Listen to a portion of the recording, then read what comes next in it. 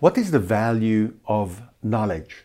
And how can you both acquire and then deploy knowledge in order to leverage that value?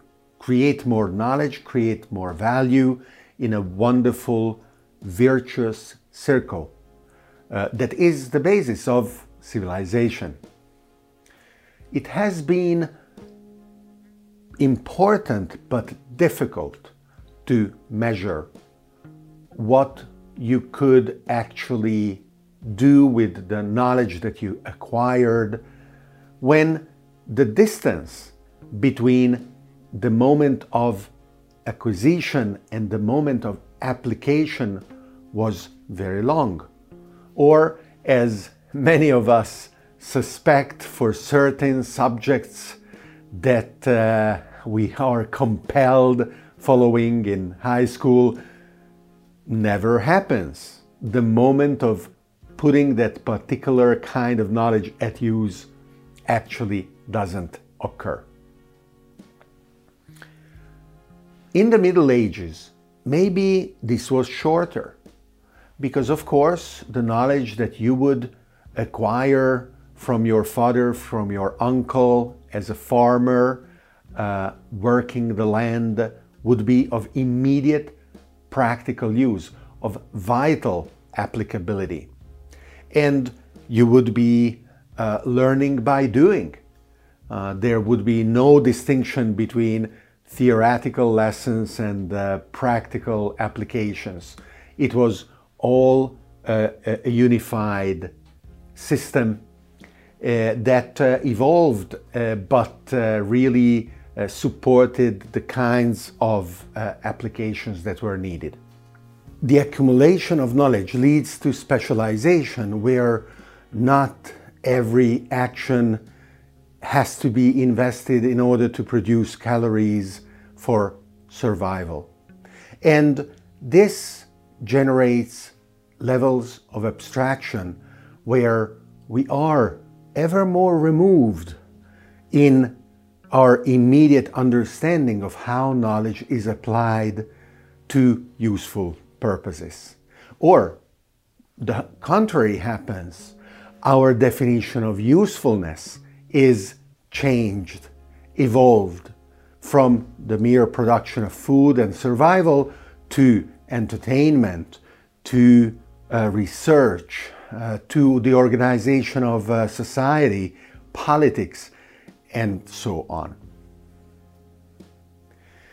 However, understanding the value of knowledge remains important, actually even more so.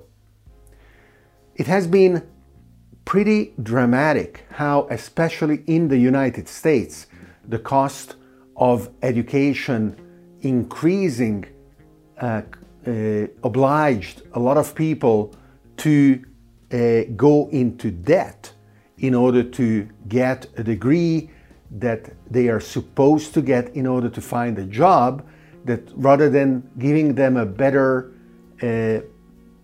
financial future, is then needed to pay back the capital and interest on the debt that they took out to start.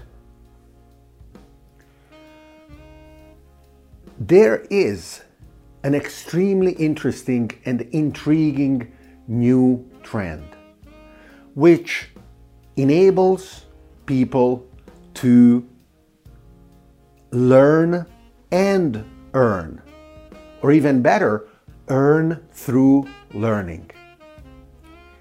And of course there are societies where the fact that studying is beneficial to society at large is already recognized. Either education is free, or education actually is actively supported financially by the states through payments that go to students that can use those payments for housing, for food, for any other purpose. But in countries where it is not organized like this, the new opportunities offered by this model, learn to earn, is extremely captivating. I am referring to two different approaches. One of them is called the income share agreements, where actually the cost of learning is supported by another organization, maybe the training organization itself, in exchange of a share of the future income of the person who is learning. And there can be different parameters in the income sharing agreements of what type of job is linked to the agreement. Of course, if you learn programming but you end up flipping burgers, there is no causal relationship between one and the other. But if you learn programming and you find a job as a developer, then of course it is natural to conclude that your increased skills led to that. Another parameter can be for how long. It is expected that if you find a job that should be immediately attributed to the training organization that helped you, or what is the percentage that you pay of your monthly salary over what time period, whether there is a maximum, that a ceiling that you can hit, and above the ceiling you don't have to pay anything, and so on. In general, what we are talking about is the very natural need to improve skills in order to improve employability, in order to find a professional trajectory that goes in the right direction. Torre, on the URL torre.co, is a platform that allows you to define your professional profile. And Torre introduced Torre Coach, which, exactly like I just described, nurtures and helps and supports a professional in identifying how to improve its skills, how to maximize its ambitions, how to find a better job at the end. The second model that I am referring to when I talk about learn to earn is a series of experiments based on blockchain, where micro tasks of learning are directly rewarded with crypto payments. There are interesting precedents to this. For example, PayPal, when it was born, would pay you $10 if you opened an account. And for a certain time, this would apply to not only you, but to some other person that you referred. So the new person that used your referral code would get $10, as well as you, because you referred them, $20. And of course, this was very expensive. For some time, the investors' money would go out in large part for PayPal's fueling this kind of growth, acquiring users with money. Now, in their case, it was directly related to the use of the platform itself, which was about money.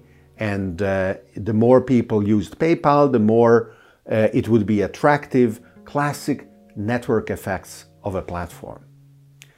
More recently, the desire to pay users if they joined the platform was employed by Coinbase. It is still an up and running program.